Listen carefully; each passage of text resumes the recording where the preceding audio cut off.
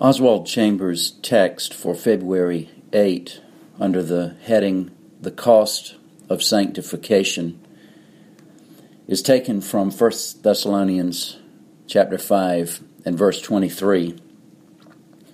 Now may the God of peace himself sanctify you completely, and may your whole spirit and soul and body be kept blameless at the coming of our Lord Jesus Christ.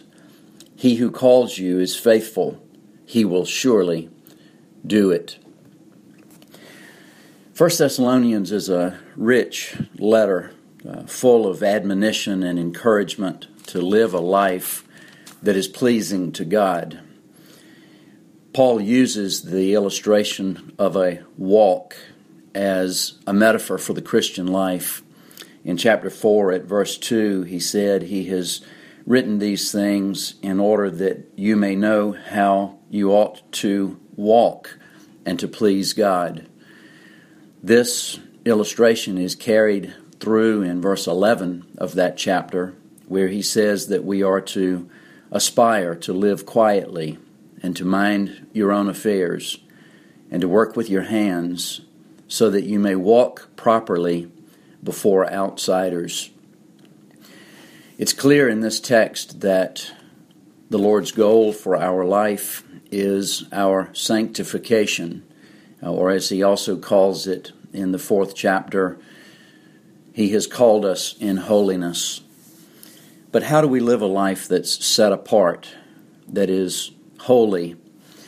Only by his help.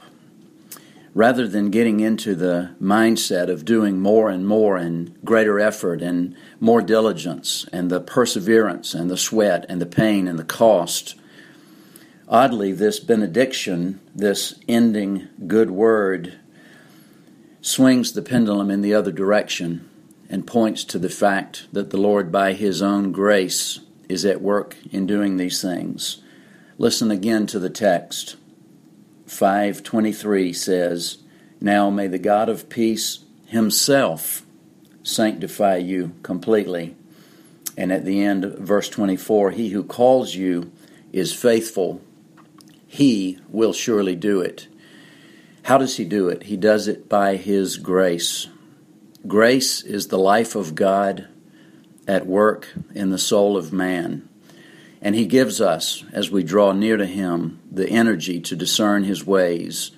And he provides help to us that we might walk in those ways. Draw near to the throne of grace today, and God will draw near to you. Never let the closing thought of Psalm 23 be far from you.